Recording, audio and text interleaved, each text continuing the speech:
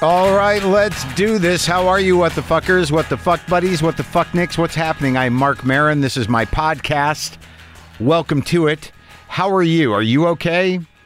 I'm just back from Canada. I'm a little tired. I'm always tired when I travel. I tend to take as early a flight as possible out, and then I have a whole day of being exhausted. You don't want to lose that day. You want to get out early so you can get home and have an entire day where you just cannot get your shit together because you're too fucking tired. That's the way to do it. Stay busy. Get up early. Leave on the first flight out and then get home because you have things to do and you barely can keep awake. Great. Look, people, I love going to Canada. And I will tell you about it in a second. Let me just tell you this. Today on the show, Rosie Perez is here. She doesn't like L.A. I know it's not that she doesn't like L.A. She hates to travel, but she was out here. She's here promoting her new series, The Thriller Now and Then on Apple TV+. She's also in The Flight Attendant. Season 2 of that show is streaming now on HBO Max. But you know Rosie Perez. You know her from Do the Right Thing, from White Men Can't Jump. You know her from Fearless. You know her from a million movies and TV shows after the last 30 years. It's Rosie Perez. And it's an amazing conversation. It's one of those conversations that happens here on WTF occasionally. That is just, it goes deep. It's heavy, but it's also revealing and exciting. I mean, and emotionally moving. It was like when Rosie and I got done with this conversation, we had to take a few minutes just to sort of like gather ourselves. And there's a lot here, but it is one of those, it's a monumental episode. It was for me. And I know these episodes. This is one of the all-timers in that this is what this show does at its best, is whatever happened between me and Rosie Perez, which you'll hear in a few minutes. I am back from Canada. Oh, before I tell you about that, I do want to mention Fahim Anwar's new special. Fahim Anwar is really one of the funniest guys working today. Truly. Smart, funny, he does the work. It's called Fahim Anwar Hat Trick. It's available now on YouTube. He performs the special in all three rooms of the Comedy Store. For those of you who don't know the Comedy Store, the belly room, the original room, and the main room, hence the title Hat Trick, which is what we call that. And I'm telling you, he's one of the funniest guys working currently. So look, I was in Vancouver, which is one of my favorite places, and I know I've talked about this before, but as soon as I get off the plane in Canada, the entire weight and psychic chaos and dark electricity of American culture just dissipates. And it is such a relief to just enter the kind of practical, slightly mundane, grounded culture of Vancouver, Canada. Even pretentious people in Canada lack pretense. It's just, I went out walking. Well, I'll tell you exactly what I did. I got there the night before, and I went out with Charlie Demers, the great comic from Canada. We went out and had dinner. He usually opens for me, but Cameron Esposito wanted to do a few minutes, so she got that gig. And I haven't been using an opener, but I wanted to see Cameron. She wanted to do some new stuff. So I was like, okay. But me and Charlie went out to Tojo's, had some sushi, talked about life. It was very good. It was connected. You know, he was sort of in a place, in his life where he was doing some thinking. I've been doing some thinking. We were able to talk some stuff through about where we were in our lives. And that's what you do with friends. And it was lovely. I saw a few people. I went and watched Roy Wood Jr. work on some stuff. I saw Andrew Santino.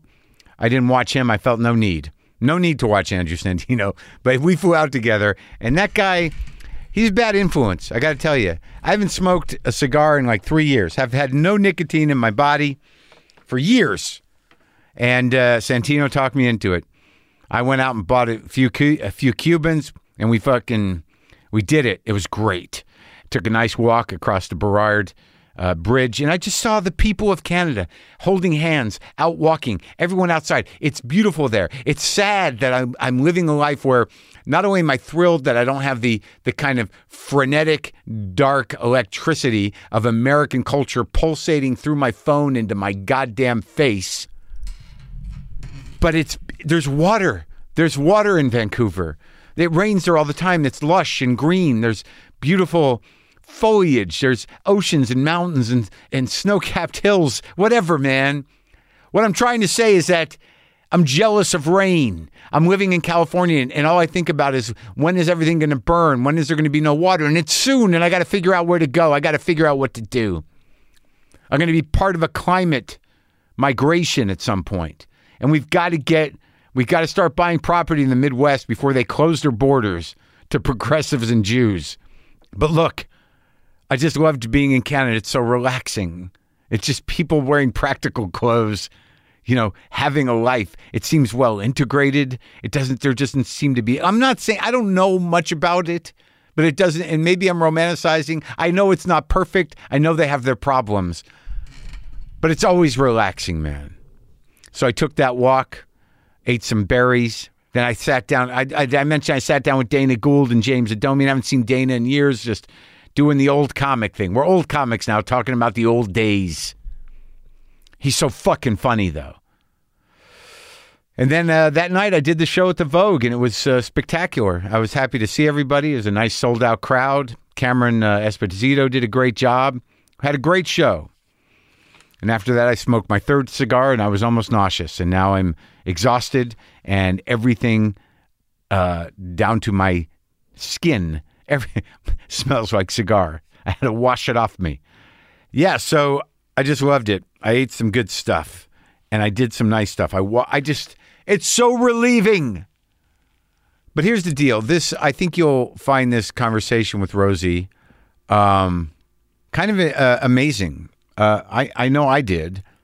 And I don't know what's going to happen when people come in here. And I can't really explain that to you enough, that, when people ask me if I get tired of the show or is it a job or whatever, I never know what's going to happen when someone comes in here. It's a wild card. I only know what I can look around and watch. I can know their work. I can know things about them, but I don't know how the hour is going to unfold ever. And the amount of anxiety and dread and excitement that I feel leading up to it is always when somebody shows up and it's just we're one-on-one, some magic happens, man. I just lose myself in it and listen and stay locked in with whoever I'm talking to here. And it never gets boring, and it never feels like a job, to be honest with you. It's exhausting sometimes. I mean, after a conversation like you'll hear now between me and Rosie Perez, I mean, it was a lot, and it was satisfying and deep and felt human. But after it's done, it's a lot when you sort of fold in all the other shit. When you let your phone occupy most of your brain and suck your hope out of your face.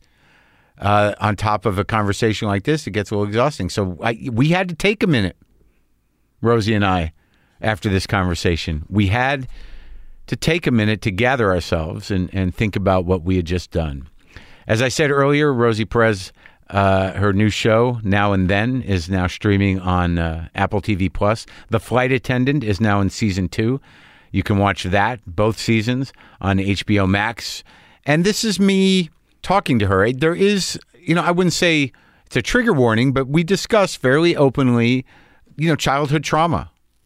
And it was moving for me and helpful. And I don't know. I don't know what to say. This is just what this show does at its best. This is me talking to Rosie Perez.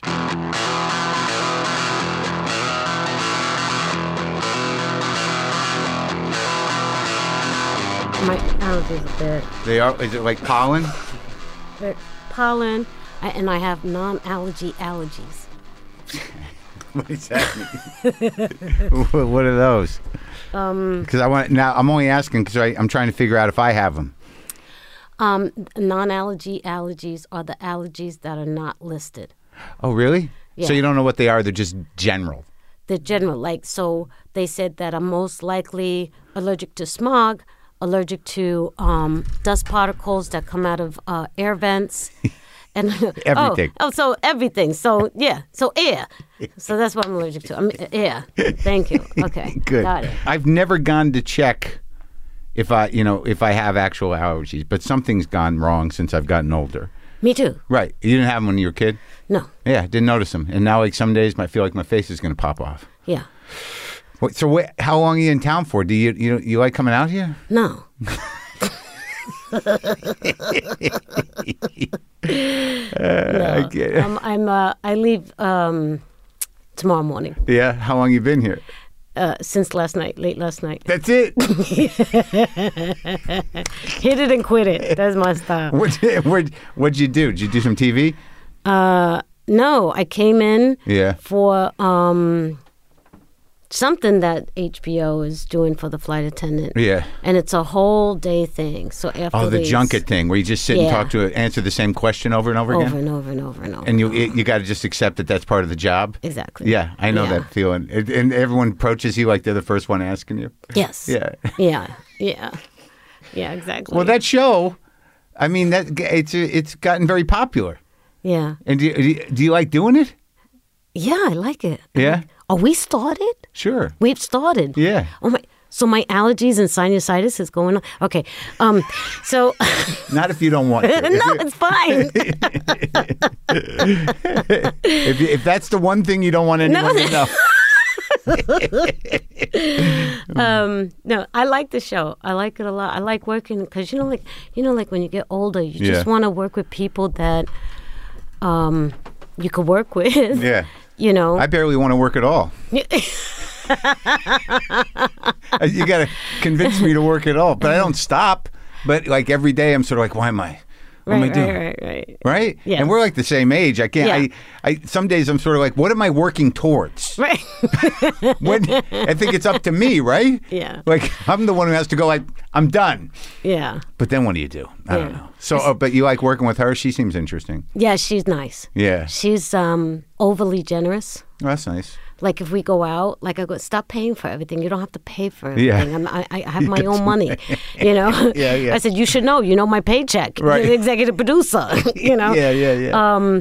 But she's like, Kaylee always wants everybody to have fun, even after we wrap. Yeah. She's like, okay, I'm buying drinks. I'm like, we got to work tomorrow. Yeah. And she goes, oh my God, you're such a character right now. I said, and you're being such your character right now. Who drinks the night before you go to work? We got to be up at 5. We have seen, 35. Isn't that part we do? Yes, Kaylee. It's just like, Isn't that part of, that's the character too, right, though? Yeah. Kind of drunky? Yeah. And I'm not good with alcohol. I like it. Yeah. I could drink a glass or two. Yeah. After the second one, I'm chatty patty. Oh yeah. Too much? I don't shut up. I don't. And then like the. And you're so quiet usually. Actually, I am, and the people when they work with me, they think something's wrong, or are you okay? I go, mm-hmm. Yeah. And it's just I'm kind of quiet. You are. Yeah. Since when? Right. But that so that's. But what about this other thing? I was just watching the Now and Then thing. That is amazing. Yeah. Yeah. That one almost did me in. Yeah? Yeah, that was like, I haven't had a project like that since Fearless, this movie I did with Peter Weir. I remember that movie. That was a big movie. It was a big movie. Nominated for Oscar. Yeah. I mean, I still, like, when I was thinking about talking to you, I mean, I did that scene where you and Jeff Bridges in the car with the toolbox, right? Yeah. That was crazy. It was crazy. So this one had a similar effect on you? This one has a similar effect on me. How so? And also like Frankie and Johnny in the Claire de Lune. That one. Play, yeah. Because I got so in and so heavy, and I have some issues. So when I get too heavy, it affects me deeply. Right. So like after work, it was very difficult to shake it. And I'm usually very good at that. I can shake it. When they say wrap, I'm done. I'm back to me. Yeah. And I was back to me, but it's just the heaviness and the sorrow.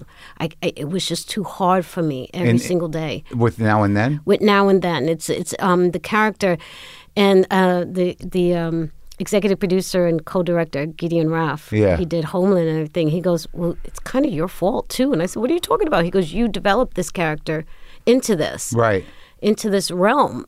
She wasn't supposed to be so heavy and dark. And I said, yeah, but I didn't realize how dark and heavy it was going to be. Right. And so I had my sister, Carmen, with me. And, the first day she was there in Spain and I came from work, she was like, what happened? Yeah. And I go, no, it's just work. And she goes, oh, my God. Yeah. And, she hugged me and I started crying. She goes, did someone hurt you? I'll go and fuck them up. And I go, no, it's the job. It's so New York. Yeah. So it was really dark character, Florida. And even when I watched it, I just watched the whole series recently. And my husband grabbed his heart. We were laying in bed. He goes, oh my God. He goes, this kind of pains me. It upsets me to see you like this. I said, it's not me, it's the character. Yeah. And he goes, right. Oh my God. And so it was really heavy. Well, but that's interesting about the way you work. I mean, you always bring yourself to it, right? I mean, you're not learning a Russian accent or anything. Well, this one is let me say this. Yeah.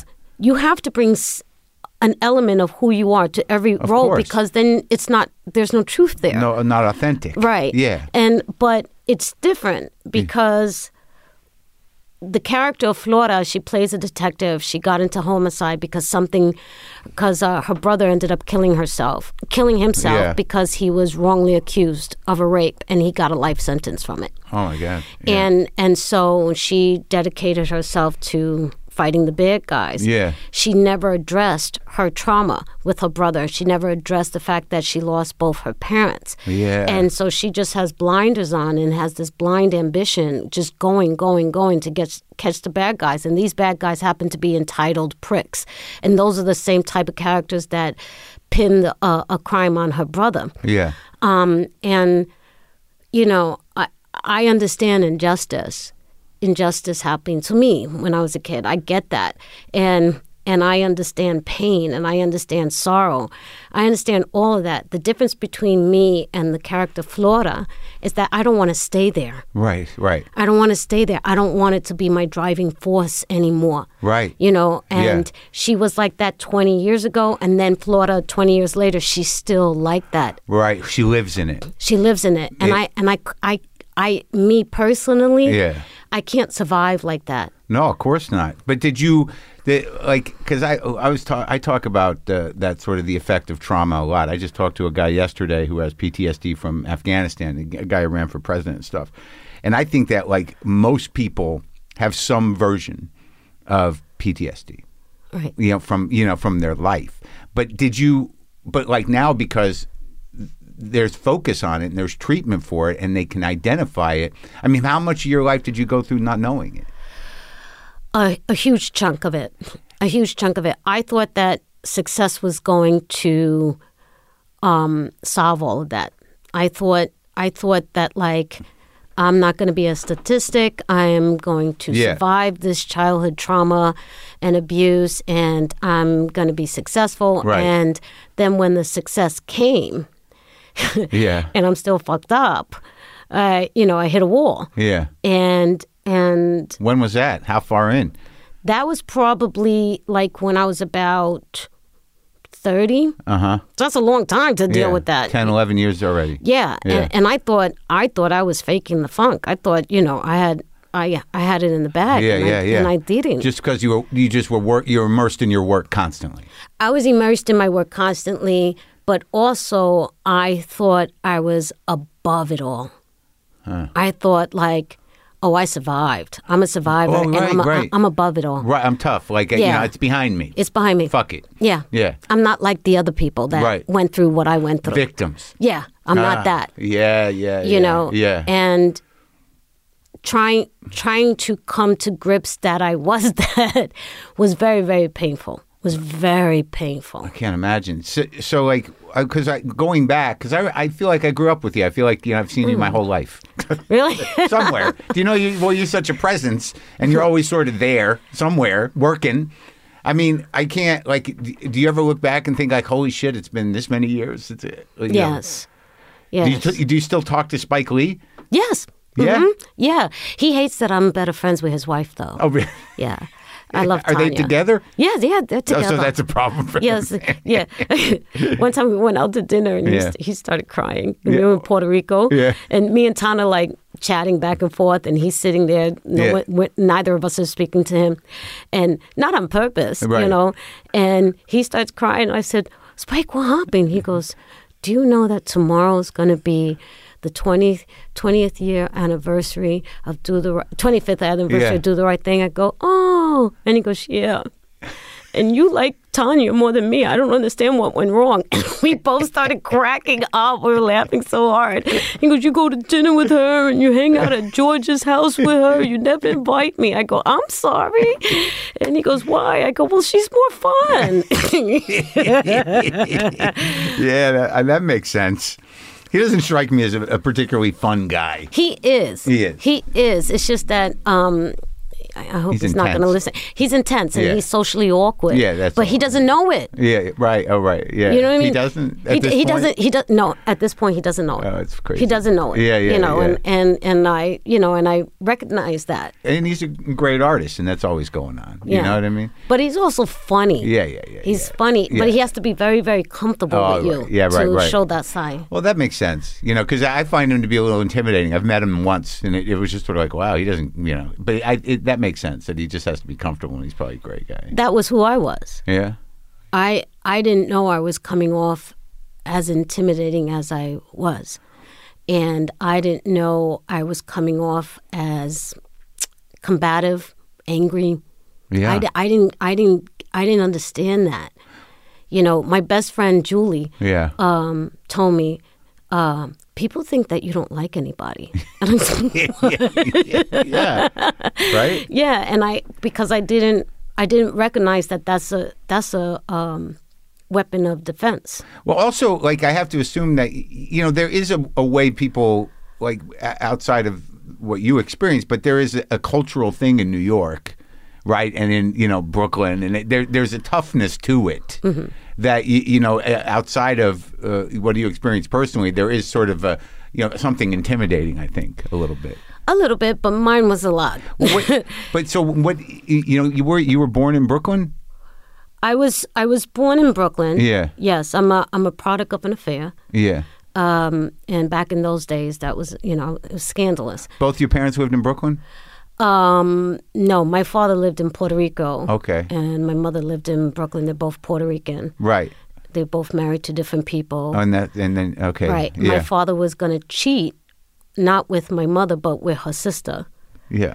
My mother saw him out the window and said, "I'm going to go take out the trash." And she cut him off and said, and he goes, "Oh my God, you're such a beautiful woman. Would you like to have a cup of coffee?" Yeah. So he forgot about her sister. Yeah. And they went and had a cup of coffee. And then I popped out 9 months later. That's quite a cup of coffee. That's good one. Yeah.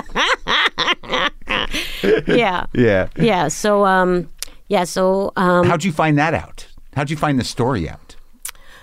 I found that out. Not the whole entire story. I found out the whole entire story when I was 9, but I found that out like when I was around 4, and because my mother gave me away a week old to my father's sister, my biological father's sister.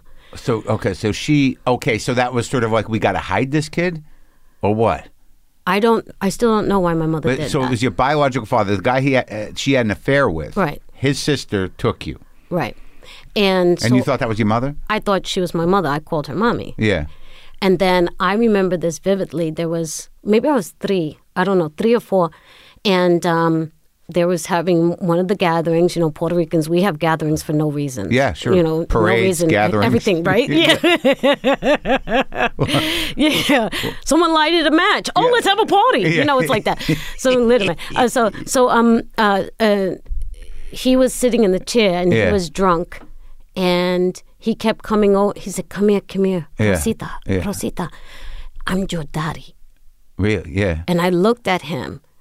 And I just started crying and screaming. And the whole party went quiet. And I ran to my aunt, who I thought it was my mother. Yeah. And I screamed out, he said he's my daddy. Yeah. And I remember she went, you stupid. And she started hitting him over the head. And he started crying. Never forgot that moment. Wow. And so... And you're 3? Yeah. How are you going to forget that? Yeah. And she kept telling me, oh, he's drunk, he's a liar, this and this and that. But something in me knew there was a truth to that, but I was too young to understand that. Because you didn't have another father figure, right? Or did your mom? Right. And so my mother comes back, you know, when I'm 4, rips me away from my aunt. Why? We still don't know. And she put me in a convent. Ugh. A Catholic, like an orphanage? Yeah, but it's not. It wasn't technically an orphanage. It was a home for children. Right. Okay. And that meant there were orphanages. Yeah. And then there were home for children. Yeah. And home for children were for displaced, unwanted, abandoned. Yeah. And only a few orphan children were there. Yeah. And so there, like on Sundays, you would have family day. Yeah. And I used to wait for my mother. She would never show up. Oh, my God. So she would show up once in a while. And let me take that back because that's not fair to her. She would show up once in a while, but there were times where we would wait the whole day and she just wouldn't show up. And what was messed up is those were the days where my aunt could have came to visit, but she blocked my aunt from coming to visit me. But all the other days, my aunt would come to visit me, or she would take me on the weekends back down to Brooklyn to be with her. And then I would have to go back to the nuns. And yeah, so it was like that. And then when I was 9 years old, the nuns called me in, Mother Superior called me in and told me, you have a father. I go, you mean the priest? I got whacked with the rulers for that joke. She didn't like it. And said, no, your father is here. And he has, he has rights and there were courts. And like, I'm 9. Yeah. You're telling me this at 9? But this was the guy who your uncle, who you thought was your uncle. Right. Right. And then I walk out and he's sitting there. And you know him. And I know him, and I just sat there, and I said nothing the whole visit. He kept trying to talk the whole visit, and I said nothing. And then he took me down to this restaurant. It was called Sorrento's. I remember it. Yeah. Down the hill from the convent. And in Brooklyn? No, this was in Peekskill, and New York. And he, and I remember he held my arm, and I yanked it. I didn't know he was being a gentleman, like. Right.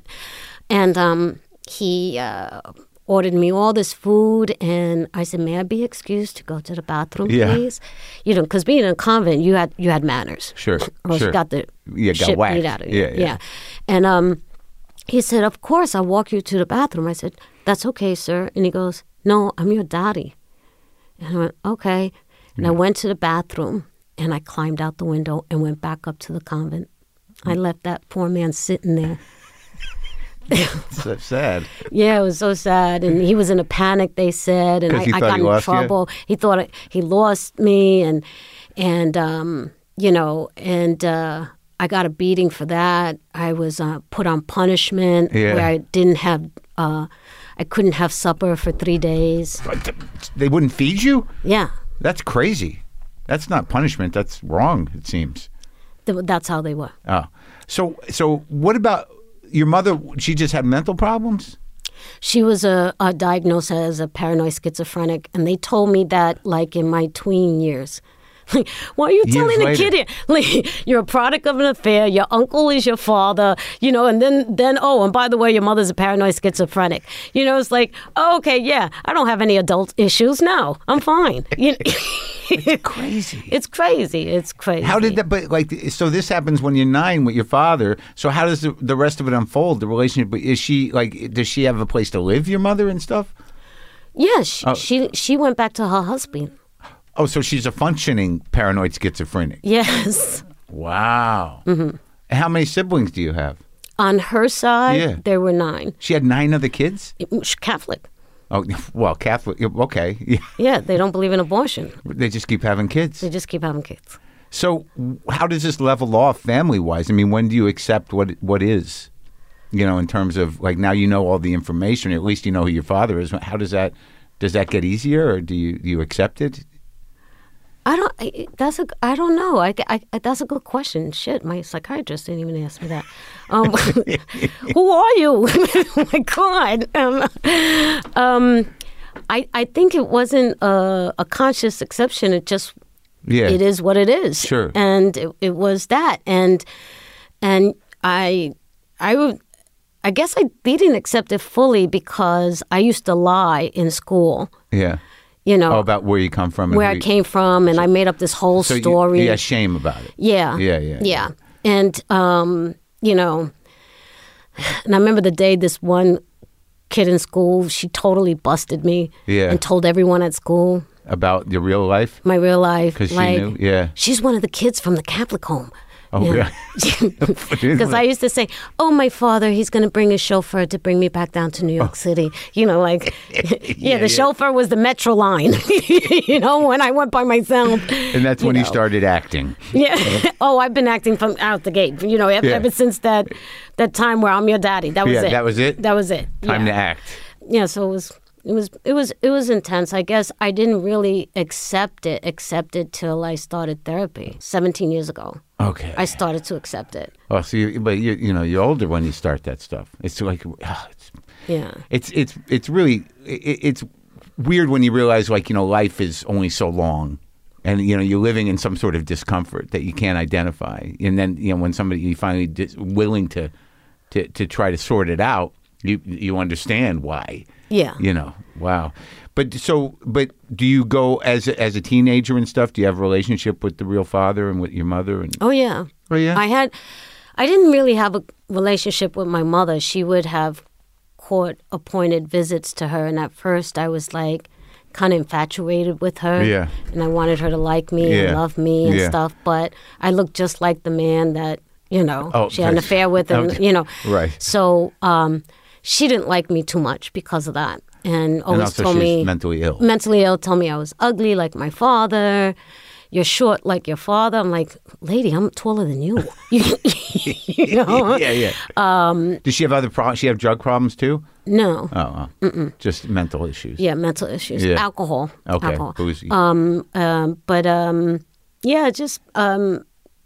It just sucked. To be honest, it just sucked. And if it wasn't for my aunt and my father, I think I would be a nut job, really, to be honest. With your real father, if it wasn't for him. My father, God rest his soul, I have to give that man so much credit because he told me this too. Yeah. He spent his entire life making it up to me. And we had it out one time, and I felt so bad. And I can't go there. That makes me too upset. But anyway, we had it out one time. Yeah. And anyway, yeah. And he from there on, he stepped up. No, he stepped up from the day he said I'm your daddy. Yeah. He went to court and kept when you were 3. fighting. Yeah, for me, and that's where he got rights. Yeah. And kept asking me to change my last name to his, which is Serrano. Yeah. And I said no. Yeah. Because I didn't want to admit. I didn't understand it, but as a kid, I didn't want to admit my mother gave me away. I didn't want to admit she didn't want me. I didn't want to admit that I was a product of an affair. If I changed my name, then that made it all true. Right. Yes. And I could have saved myself a lot of heartache if I had done that, but I didn't understand as a kid. It was just too much. Yeah. And, and I remember the day my father told me, you don't have to, but please forgive me. Oh, yeah. And it broke something in me that needed to be broken. I don't know if that makes sense. Yeah. How old were you? I was 20. Wow. I was 20 years old. Yeah. And, we cried and we hugged Yeah. and everything.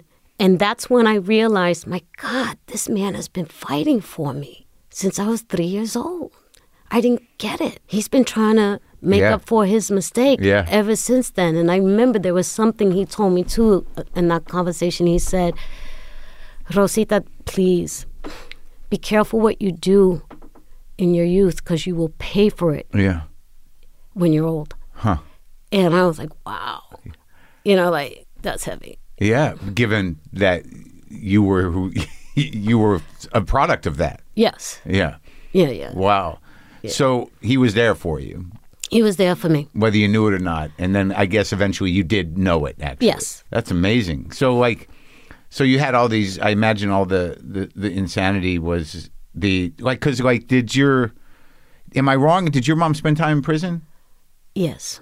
She did? She did. Yeah. I don't want to say because my half-brothers and sisters will get upset, but she spent some time in prison. She went to prison twice. I mean, I have to assume that all the complicated trauma that you had to process was the abandonment, love issue, everything, right? I mean, that must have been overwhelming. It was overwhelming. It's still overwhelming. It's just not a tsunami. Sure, you know what I mean? Right. Yeah. My psychiatrist told me something so great. She says, when I met you, you were treading water in the Atlantic Ocean. Oof, yeah. And then you went into the river and then to a lake and then to a pond. And now you've built a bridge and the puddle is there. Oh, yeah. And I said, when is the puddle going to evaporate? And she goes, never. And I go, why am I paying you? If I got to live in a puddle. Yeah. And she says, well, a puddle's a lot better than an ocean. Yeah. So it's still there. It's just not as palpable. Yeah. So, when did you start dancing and stuff? I was born dancing. Yeah. I was dancing my aunt told me that I used to dance in the crib all the time. Yeah. And I would suck my thumb when I got tired, but still hold on to the crib rail and rock back and forth to the music. And my cousins would come home from school, and she said it was like I had a time clock in my body. And I would pop up at the time where they were supposed to come home and just scream until they walked in the door. And that meant that they had to play one of my favorite records. I was one. She told me this is who I was when I was one. And I'm a soul man. Yeah. And Cool Jerk, they said were my favorite two records. Yeah. And I would dance with them until I literally passed out. And then the nuns taught me how to tap. Really? They taught me how to tap. They taught me how to tap and how to play baseball. So that's good. I'm glad the nuns did good things. Yeah.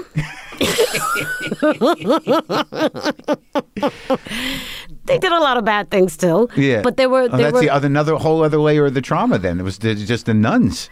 Yeah, the nuns. They were sadistic. Not all of them, but majority of them. They were sadistic. I mean, the beatings were brutal. And, and it got to the point where I remember Sister Bernarda, she used to beat the shit out of me. And one day she slapped me across the face. That was her favorite thing, to slap me across the face. She would grab me by my shirt, lift me up, and smack me across the face. Oh, my God. And one day I just slapped her back. Yeah? Oh, my God. Oh, my goodness. Man, did I get it. I got it so bad that I remember I was laying in bed for 2 days in the girls' dormitory at the convent. And they had to send me to the infirmary because then they started getting scared because she didn't report it. Yeah. And then they were like, wait a minute, something is wrong. That's how bad she beat me. Oh, my God. And when I came back from the infirmary, you would think that she would apologize. She's supposed to be a Christian. Right. Yeah. I came back and she says, you better watch your step, Missy, or it'll happen again. Wow. And I was just like, I hate you. It's like, it's like being in, it's like torture, being fucking prison or something. It was like prison. I always said, that's funny you say that, because I always tell people it was like I was doing time. Yeah. You know, and... For what? For just being a kid? For being a kid. I remember one time she beat this girl so bad with the paddle on her, because they love to lift up your dress and pull your panties down and put you over your knee and then spank the shit out of you with a paddle. And she beat her so bad, this little girl. Yeah. I'm still friends with this girl, by the way. Really? And and then she made her kneel down in front of the wall and pray to God for forgiveness. And I remember, I have this vivid memory of her bobby socks just slowly getting drenched with blood. Oh, my God. Because she was like, she had sat down on the back of her feet, you know, kneeling, but she couldn't kneel stand up straight kneeling, so she just kind of slumped down. And I remember that image, like, oh my gosh, and like everybody was like terrified of this nun. Why wouldn't they be? I mean, how's that woman doing? She's dead. Oh, you were friends? Not the nun, the one that you're friends with. Oh, the one I'm friends with. That got hit. She's doing the best she can. She has the shakes, what we call the shakes. Like nervous, like shakes and stuff. She's married. Yeah. To a wonderful man. That's good. And you know, she has children and she has a great career. Yeah. But she still carries the trauma because she never got professional help for it. And you know, and she's such a sweet woman. Yeah. And but we're still very, very close. We call each other sisters. Oh, that's yeah. But the nun's dead. The nun's dead. Do you remember when she died? No. You just heard about it? I went back up to Peekskill? To Peekskill because I had written a book which was a disaster because I didn't promote it because I wasn't ready to tell that story, even though I told it. I just Before you got treatment and stuff? No, I was getting treatment. Right. But I just wasn't ready. And I remember my psychiatrist goes, I don't think you're ready to write this book. Yeah. And I go, I'm ready. I'm good now. Yeah. And she was right. And so when all the promo, I just didn't do well and I buried it and I didn't show up for a lot of the promotional events. It was really bad. And like people always say, like, you should write a book. I go, I did. Yeah. Do you still feel that way about the book, or was it just promoting it that was the problem? Do you like the book? I like the book. I think it's a little pedestrian in my writing. That's what bothers me more than anything. Not the information. Or the story. You know, I just recently started really talking about the story in depth. Right. And it's still hard for me. Like, even when I'm talking to you, I can't look you in the eye sometimes. You know, it's like... because it's sad, yeah. Yeah, it's sad. It's still hard, you know. But, you know... Anyway, I had to go back up there because the publisher? The publisher said we need some pictures. Yeah. And, you know, I went there. Oh, of the convent? Of the convent. Oh, my, what do you... And so I went with the photographer. I said, why do I have to go with the photographer? And my sister went with me, and my niece went with me, and they started crying. I go, really? Really, guys? My sister called me, going, I was like, why am I taking care of you right now? Yeah. You know, and we went in there, and... there were nuns that were still alive that I knew. And there was this one nun, sister. And you're a big star at this point, so they know you, right? No, they had no idea who I was. Oh, my God. Yeah. They were like, Sister, I go, Sister Antoinette. Yeah. And she goes, yes. And I go, it's Rosie. Rosa Marie. And she went, ah. And she hugged me. And I was like, I froze because like a nun hugging. Oh my God, right? Yeah. And she goes, I go, do you remember me? And she said, yes, I used to give you sandwiches because Sister Bernarda would punish you with no food. Right. And I go, yes, that's why I'm a greedy pig now. And she laughed. And then another nun comes over and goes, Sister Antoinette. And then she goes, yes. She goes, go to your room. She goes, she has dementia. She doesn't know what she's talking about. I go, no, she remembers me, sister. Yeah. She goes, no, she doesn't. I go, yes, she does. And she remembers that Sister Bernarda was horrible to me and withheld food from a child as punishment. And the nun goes, you need to leave. Wow. Can you believe that? No. I'm a grown-ass woman. Wow. And the nuns are kicking me out. Did you leave? No. I said, well, I need to go to the bathroom first. Yeah. You know, still like that. Yeah. You know, that child, that rebellious impetuous, child. Yes. And I went to the bathroom, and my friend Eric Johnson, the photographer, he was fascinated by this all, right? Yeah. He kept it light. He didn't mean to, but he was like, oh my God, this is so juicy. Yeah. And he's snapping away and everything. And I went to the bathroom. They leave. There's no security there. Yeah. When they leave, I tell him, come on, so I could show you where the girls slept. Yeah. And that wasn't a good thing. No. Because when I went in there, Yeah. in the dormitory, and I saw the bathroom, I got a panic attack, and I couldn't breathe. Really? And he goes, are you all right? And I couldn't even talk. Wow. And I remember pushing him away, and I said, I got to get the fuck out of here. Yeah. And I was leaving, and the nuns go, excuse me, you have to sign out. And I go, I don't have to do anything. Yeah. You know? Yeah. And she came from behind the desk, waving her finger at me. And I just started to freak out because part of my PTSD, I have flashes of what I want to do. I know that sounds weird, but I have flashes of what I want to do, and I have to. I've learned that to control it, because what I wanted to do was take her finger and break it. Yeah. You know, because I remember so many times fingers being pointed at me. Yeah. And so my sister Carmen goes, Rose, let's get out of here. And she goes, it's okay. And she grabbed my hand and she said, you're not here anymore.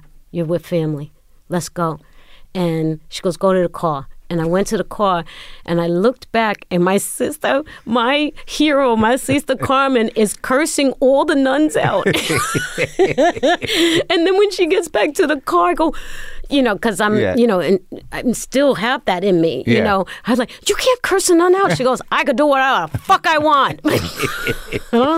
Like, fuck them. And I was like, and it was weird because I couldn't take that in at the time. Yeah. I didn't, you know, it took us like halfway down, you know, Route 9, that I turned around and I looked at her, I went, you're my hero. Yeah. Oh my God, you cursed out a nun. You know, like I couldn't believe it. You know, in fairness, there were some nuns that were very nice to me, like Sister Antoinette, Sister Anne, Sister Margaret Francis. You know, those three were so kind and so wonderful, and they never tried to squash my spirit. Yeah, you know, it was they just really. A one. It was one or two. Yeah. Four.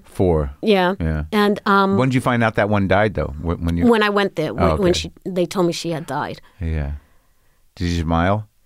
I said, "Thank God." Oh my God, that wasn't good. That wasn't good. Yeah. What happened?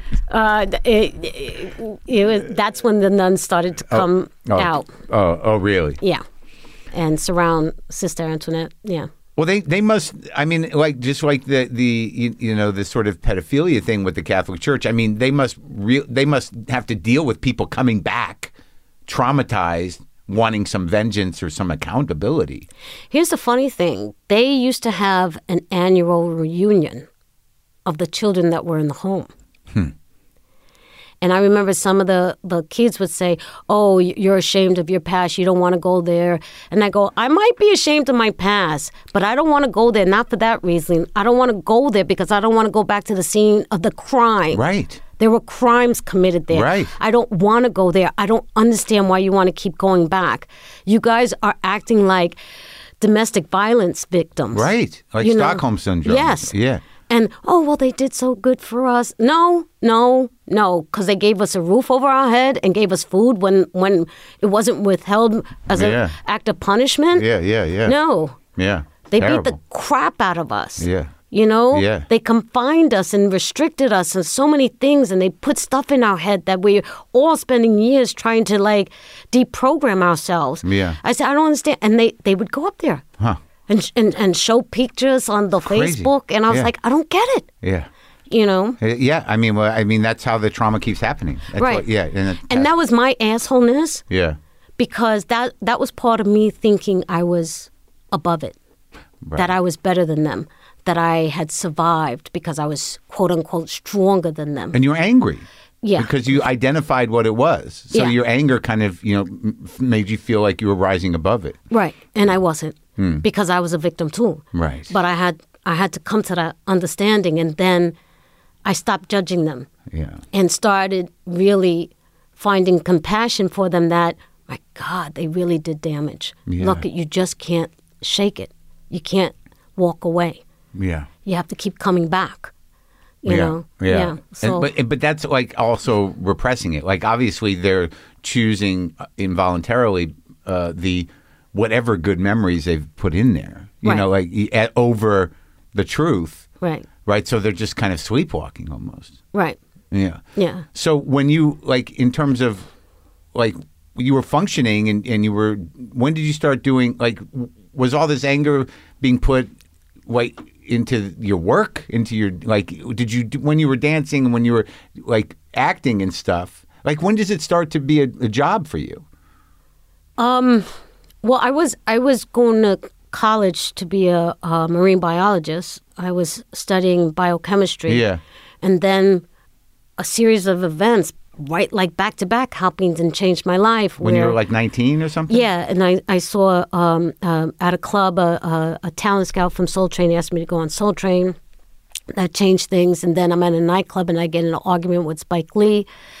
And then that changed things. Like the path that I was on that I thought, would lead me to the success I was craving as my salvation. Yeah.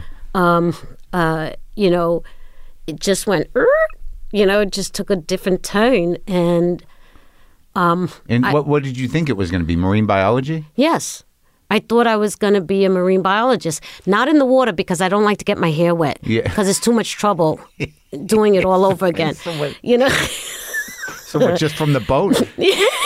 Yes, exactly.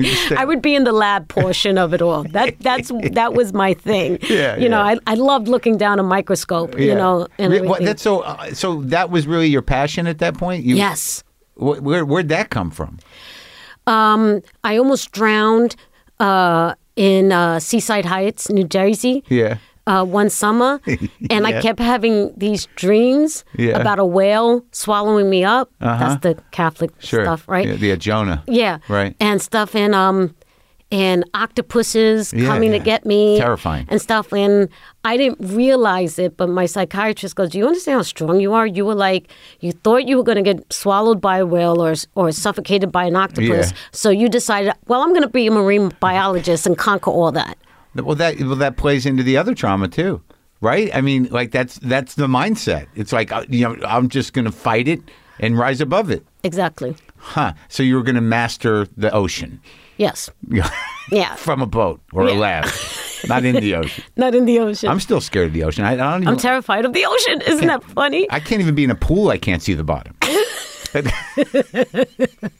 It's like, or a pool at night. Even like I know there's no sharks in there, but it's still creepy. Yeah. Just to be in the ocean where you don't know what's under you, I can't take it. Yeah. So, well, it just sounds like, so you're just out dancing in clubs and you get found? Yeah. And then it's a whole new thing. But it seems like it's probably more fitting, obviously, to do this other thing. It's better. It's better. Yeah. But it's better, and I have no regrets. I love my life. But then at times to be honest, gosh, this is the first time I'm saying it. There are times where I like Rose walk away because like projects like Fearless, like really did a number on me. Yeah. And it scared me how easily I can go that deep. It scared me that I understood the pain. Right, without having any control over it. Like you could go there, but it wasn't a safe place within you. It wasn't a safe place, but like Peter Weir was like he taught me the concept of technique, right? He did. You never did any acting training, right? Never acting training. And I said, "Oh, I don't think that take was real." He goes, "Why?" I said, "Because I was faking it." And he goes, "That's your job." And I was like, Right. But he goes, no, I don't think you fully get it. Yeah. And he said, you're so instinctual in acting and you're good at it. I go, I am? Like, I didn't even realize, and like, I am. He goes, you don't know that? And I was like, and I couldn't answer him because he was right. I didn't know that. Yeah. And he says, but the way you fake it, that's your craft. Don't you get that? Yeah. And I was like, wow. And then what happened, instead of that giving me comfort and confidence, it pained me that I can fake pain. Yeah. Oh, that's so depressing. Really? You know what I mean? Like, yeah. And I'm good at it? Yeah. That's really depressing. And it just shook me. You know what I mean? And I remember having dreams that I kept dropping a baby because that's what my character was doing. This is after we wrapped. Yeah. And I just was like, what is going on with me? And I didn't tell anybody except my sister Carmen. Yeah. I didn't tell anybody. And, her response was, that's weird. Yep. Not a professional therapist. No. And, same thing with Frankie and Johnny. She played a woman who was shut down because she was a victim of domestic violence. What people miss out of that play, that's why she just wants to have sex with no feeling in it. Right. She doesn't want to get attached. Yeah. Completely understood that. Yeah. You know what I mean? And then, night after night after night after night after night, and I remember telling Joe Montello one day, I go, I'm sick of doing this play. Yeah. And he goes, really? You're doing so well. I go, why do people keep telling me that? Yeah. And he didn't understand where I was coming from. Right. Funny enough, Terrence McNally did. Oh, yeah? Terrence McNally blew my mind. I remember one day he was so mad at me for something and everything. And he just looked at me and I go, what? And he goes, you get this, don't you? What's going on with you? Yeah. And I went, nothing. And he went, oh, Rose. And he hugged me. And I pushed him away. I go, I'm fine. What are you doing? Get off of me. You're weird. And it wasn't until years later that I told him, remember that time? He goes, yeah. And I said, my God, you were right. He goes, I've been waiting for you to come around and say that. I was like, wow. Yeah. And he said, what, are you in therapy or something? I go, yeah. Yeah, so it's hard. And even with Now and Then, right? The new one, yeah. The new one, Gideon would always, we were filming in Spain, we were filming in Miami, and Gideon Raff would always look after me and Željko Ivanic because we were away and stuff. And one day he goes, are you okay? And I go, I think I'm depressed. And he goes, why? I go, because Flora is depressed. Yeah. And he went, okay. And I go, yeah. And he's like, you want to hang out this weekend? I go, okay. And like, he was so wonderful to me because he didn't know anything about my past. Yeah. And he was like, like holding my hand throughout the process. Yeah. And then one day there was a scene where I talk about my brother. My character is talking about the brother killing himself. Yeah. And later that day, I just couldn't stop crying. And he goes, what's wrong? And I go, she's getting in me. This can't happen again. And he goes, what? I go, she's getting in me. I come to set, I'm her. I leave set, I'm her. And he goes, oh, is that your process, your method? I go, Gideon, you're not listening to me. Yeah. And I go, it's scaring me. Yeah. And he goes, oh, wow. And I said, I need to have my sister here. I need to fly her in. Yeah. And I need to call my doctor. And he goes, oh, this is serious. I said, yes, this is serious. And everything. And then he goes, well, you're doing good work. I go, why do people... I'm falling apart over here. It's like... Wow. And so this role was... Yes. Even when I start to talk about it, I get that sorrow in my body. Well, that's what's... Like, you were naturally sort of... trying to manage it, right? Mm-hmm. So when people say, like, you had this reservoir of never-ending pain that you could just sort of tap into. It doesn't seem like you were faking it. It was just you had it in you. So you could tap into it, it almost as a way to avoid it, right? Mm-hmm. And then, like, it just became overwhelming. And people were thinking that you had some sort of control over it. And you do. But I think the more work you do, well, that's what's interesting about, like, with Now and Then, is that, like, you've done a lot of work, right? Mm-hmm. But still, it's risky. It's risky. The thing that's different, like, from Fearless, that's how many years ago? Like 93? Was it 93? Yeah, 93, yeah. To now, is that I have tools. Right. I know to call Carmen. Yeah. I know to call my husband, Eric. I know to call my doctor. Yeah. Now right. I can go, okay, and it allows me to breathe and release it. Yeah. And understand where it needs to be placed. This is my job. Yeah. And the feelings that I have are real. And but they are not. They are real for my job. And I know that sounds simplistic, but when you're in it, it's not that simple. Well, that's like the pond problem, is that you still have the pond. I mean, they're not going to, overtake you, and you know what's up. Yeah. But sometimes when you open the door to those feelings, they can consume you. Yeah. So puddle, please don't. I'm past the pond. I'm please. sorry, puddle.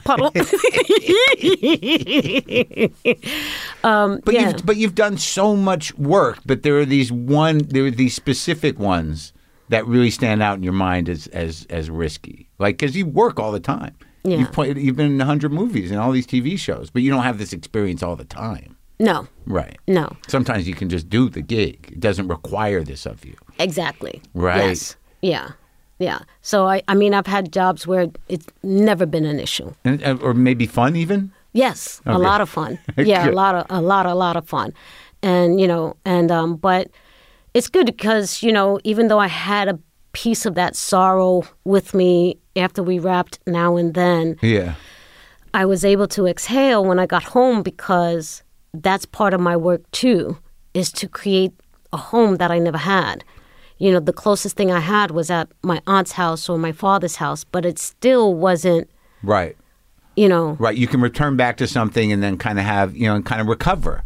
Right. From the work. Right. And if you frame it like that, it's not as menacing as, is this ever going to go away? Exactly. And I also learned that I can't recover by going home and then laying in bed for a couple of days, where I thought that would be good for me. Right.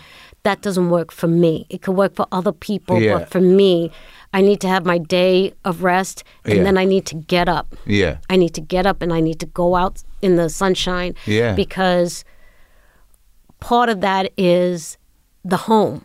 The children's home. Yeah. It's like being so insulated. Yeah. It's a false security. Right. To be indoors. Yeah. Because we were literally indoors and inside a compound. Yeah. Shut away from the real world. Sure. Yeah. And even when we went to a public school, they had their own school in the convent, and there was certain kids who they felt were gifted enough to integrate into society. Yeah. And they called public school, not public school. They would say, Rose, you have been picked for outside school. And then the nuns would say, oh, did you meet any of the outside kids? Do you have any outside friends? Oh, so it was really, It was like that, Yeah. So when I think I'm doing well by staying in the house too long, that's when everybody, my family and my husband, they're like, you need to go outside. Gotta go, go play with the outside kids. Go join the real world, Yeah. Don't just stay there. Yeah, in your head. Yeah. Yeah. Yeah. Wow. So how did you get resolution with your mother? I don't think that ever really came. Oh. I think if there was any type of resolution, she told me I had to forgive her when she was passing. And I go, in my head, I was like, I don't have to forgive you for anything. But what came out of my mouth was, I forgive you. Mm. Yeah. And we hugged, and she cried and everything. And I'm glad that happened. Most people go, why? Because she used to beat the shit out of me too. And I said, because you got to give people a chance. Like, I want people to give me a chance. Like, I want another chance with people that maybe I was an asshole to, or maybe that I was shut down to, or maybe I was like came off as intimidating, and I'm actually not. You know what I mean? Yes, I have a temper, this and this and that, but actually I'm a corny person. You know, I'm a nerdy, corny kid, and still am. And you know, that's why I did it, because it's like, you're doing it for them. You're in a way, right? I mean, you're offering her the difference if she's on her deathbed between you saying I forgive you and you saying, you know, go fuck yourself. Yeah. Why do you got to send them off like that for? I mean, you still got to carry the burden of whether or not you really forgive them, but you let them off the hook at the last minute. Yeah. Which is, I think, charitable. Yeah, why not? Yeah. You know what I mean? It's like, and she was mentally ill, you know, like, so how much can I really fault her? Right. And it was a different time as well, where the treatment wasn't great, you know, and she was dirt poor. Yeah. There's a lot of things, you know, when you grow up, you start to see the reality of the world, and your heart opens up, hopefully. I feel it a little bit, yeah. It's hard. It's hard.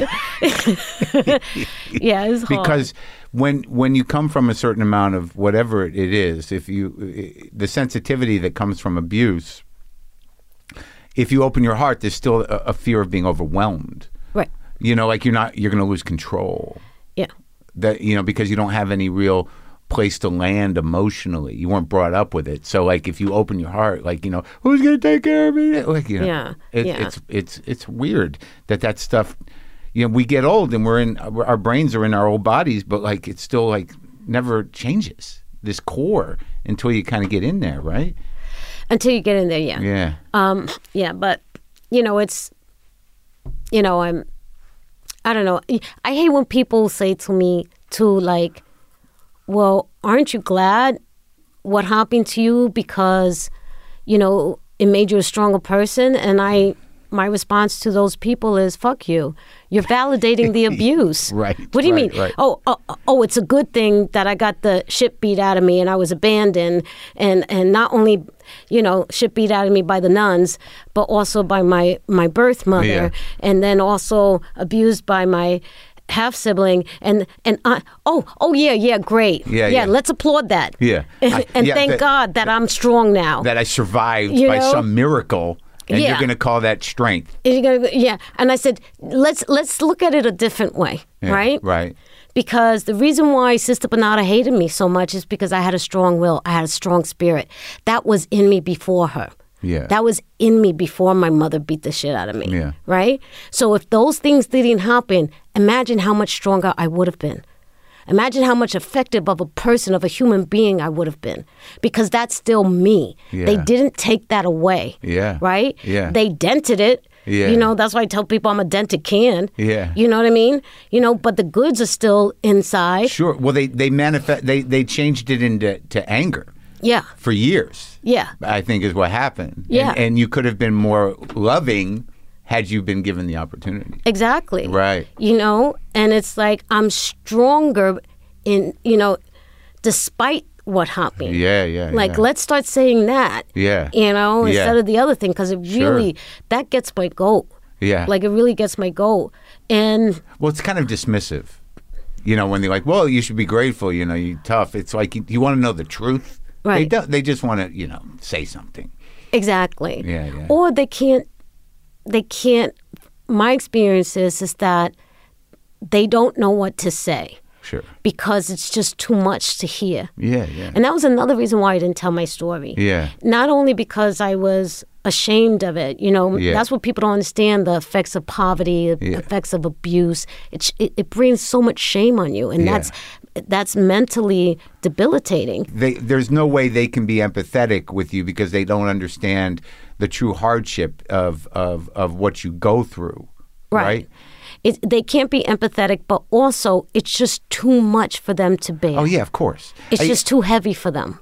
Yeah, you know? I tend to believe that, you know, people can handle things, but you know, they don't want to take the time. And they don't, you know, they don't see it as their sort of responsibility or their side of it to really take it in. And then also, you know, even as somebody who's been through what you've been through, the shame, you may have worked through a lot of stuff, but you don't want to burden somebody. Right. Right. So there's that part of it too. So it's a difficult equation where it's like, you don't get it and I'm not going to give it to you because, it's not yours to have, but, go fuck yourself for not understanding.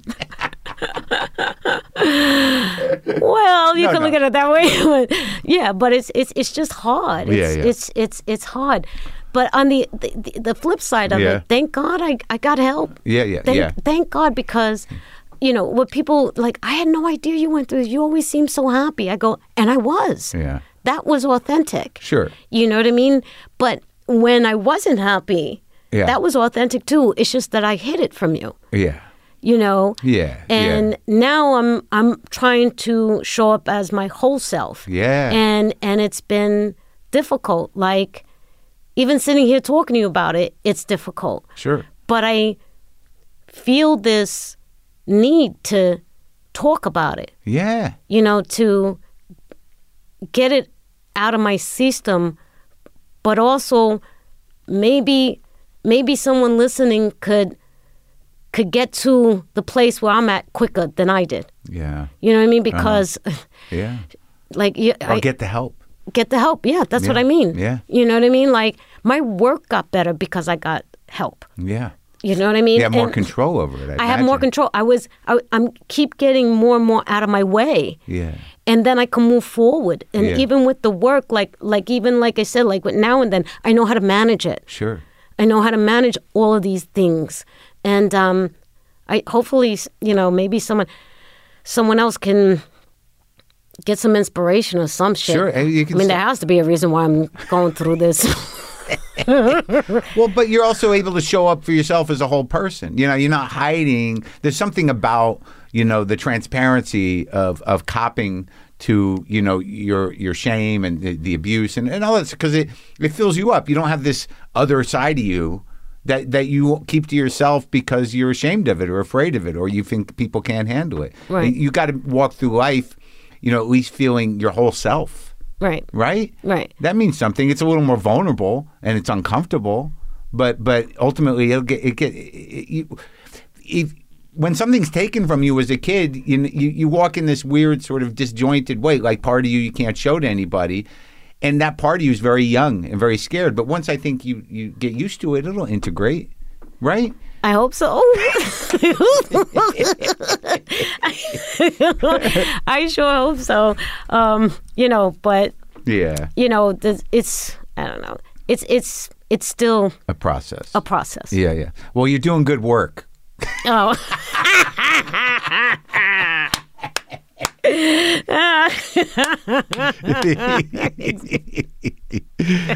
In the right way, in the real way. Yeah. So, how are you feeling about work in general? Are you going to keep doing stuff? Do you have things that you're working on now?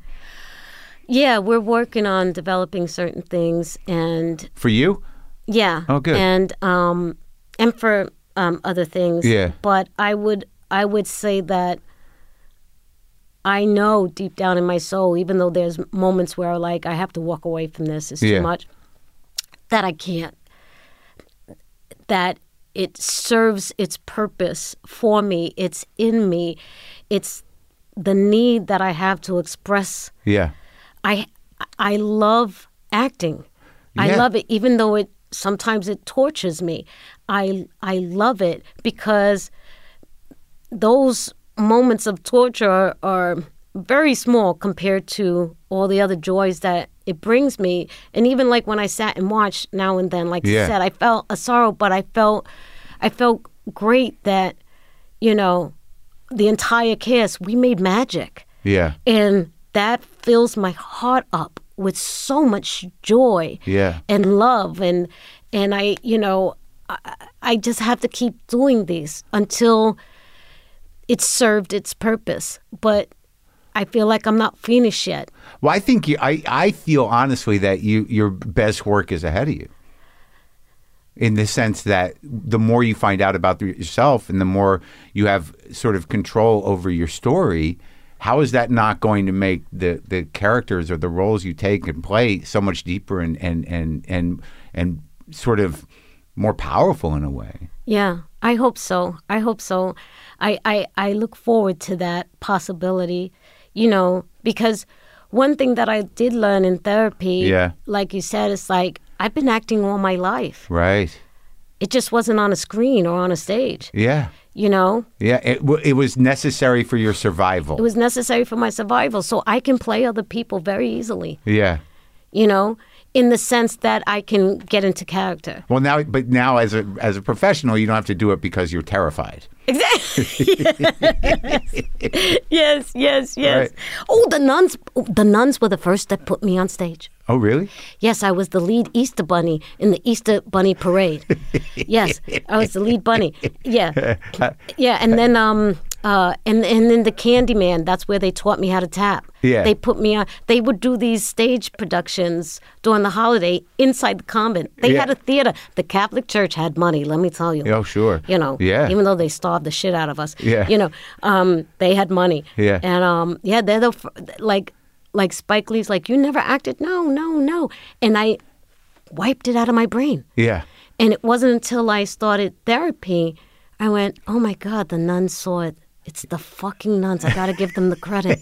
Oh my God. It's just like the worst. That's the worst moment. I gotta give those fucking nuns credit. Yeah. Well, there you go. Well, but there is something, although we talked about, how, people can't understand, but there is something about at least acknowledging whatever good was there. Right. It doesn't take away from the bad. No. But it gives a little balance. Yeah. I have to be with the good. I have to stay with the good. I have to acknowledge the good, or else I'm not going to survive. Yeah, of course. You know what I mean? Yeah. Like, I'm not going to survive because, to me, what it says is that they didn't kill my spirit. Yeah. I was still able to enjoy life. I had moments of enjoyment.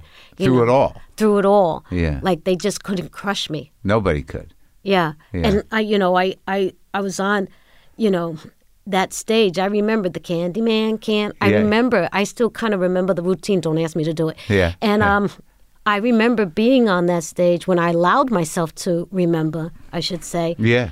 How much joy I felt. That's beautiful. Yeah. Thanks for talking to me.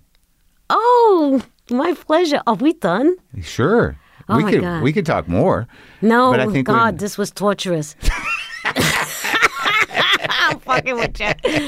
Thank you so much. Thank you. It was really an honor to meet you. Thank you. Oh, same here. Same here.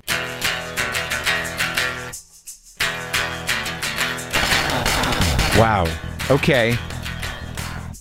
So take it easy for the rest of the day. What an amazing conversation. I'm telling you to take it easy. Telling me to take it easy. As I said, The Flight Attendant is now in season 2 on HBO Max, and you can watch your new show, Now and Then, now streaming on Apple TV+. You can go to WTFpod.com. I'll be putting up some new dates this week. And this is some, I don't know, I think it's some metal music. I'm not sure why. And I'm sure I've played something very much like it not long ago, but it's a new guitar, and it sounds good. And I'm tired.